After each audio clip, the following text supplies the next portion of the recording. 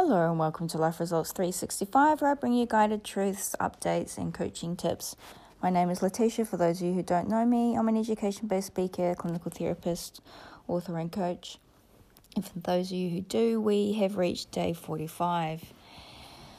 And today I want to talk about winning.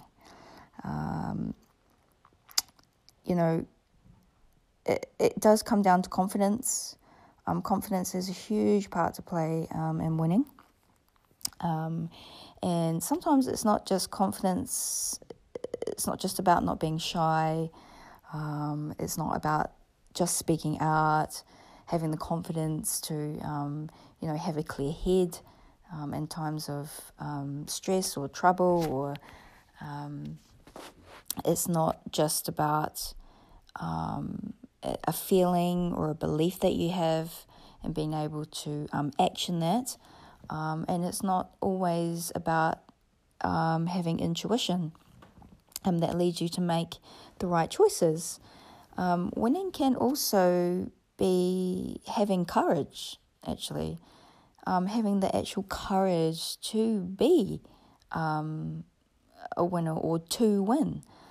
Sometimes we may not want to win because we don't want to hurt someone else's feelings.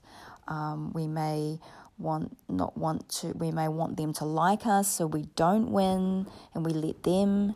But really, at the end of the day, that's not showing courage and that's not being true to you. Winning is having that confidence and being courageous and not being cocky about it, not being big-headed about it.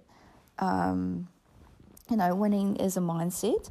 I believe it is having positive thinking and really believing as well that you, A, deserve it, and two, that you've won out of, A, because you're a good player, because you've put the time and effort in, because you've practiced over and over and over again. Really, that's what it comes down to. You talk to any great athlete and they will tell you the same thing. A lot of the time, the great players are great players because they put the time in, they practice, it's a repetitive action, it's intuition, and that really is what it comes down to. So, don't be afraid to win. Be courageous about it. And obviously, don't be too confident that you may be in a winning position until you have actually won as well.